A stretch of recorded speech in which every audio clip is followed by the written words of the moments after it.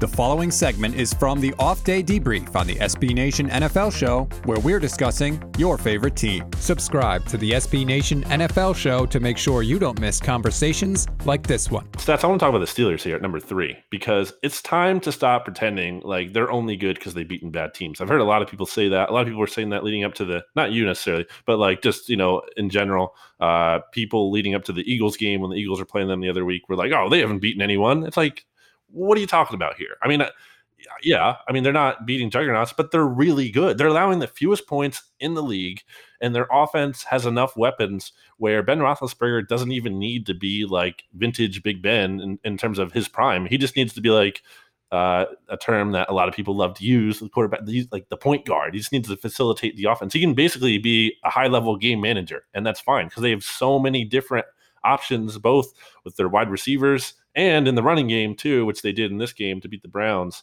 And I think this was a really impressive win over the Browns. Obviously, I think a lot of people want to look at the Browns and be like, oh, well, they're just not as good as we thought they might be. And there's some truth to that. But also the Steelers beat them, and the Browns were looking good. And the Steelers deserve a lot of credit for that. They took what the Browns do best, like their identity of running the football, and they shut it down. They said, nope, you're not going to do that, and you're going to look like a joke once you take that away. So I want to give credit to the Steelers here for being number 3.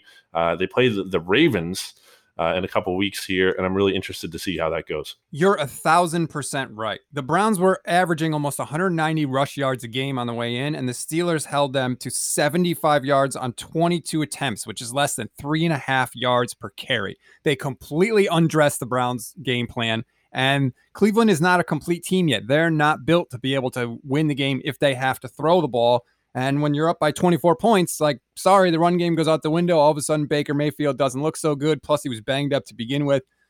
I totally agree with you on the Steelers. They're really good. Ben is really good. This just, everybody keeps saying, how do the Steelers keep finding all these wide receivers? They have Ben Roethlisberger as their quarterback. That helps a lot. Like, he threw a ball to, I think it was Chase Claypool. It was literally just over the head of the Browns defender. And the defender was in perfect position, in perfect coverage. Ben put the ball right there. I mean, when you have a quarterback that can do that, your receivers are going to look pretty good.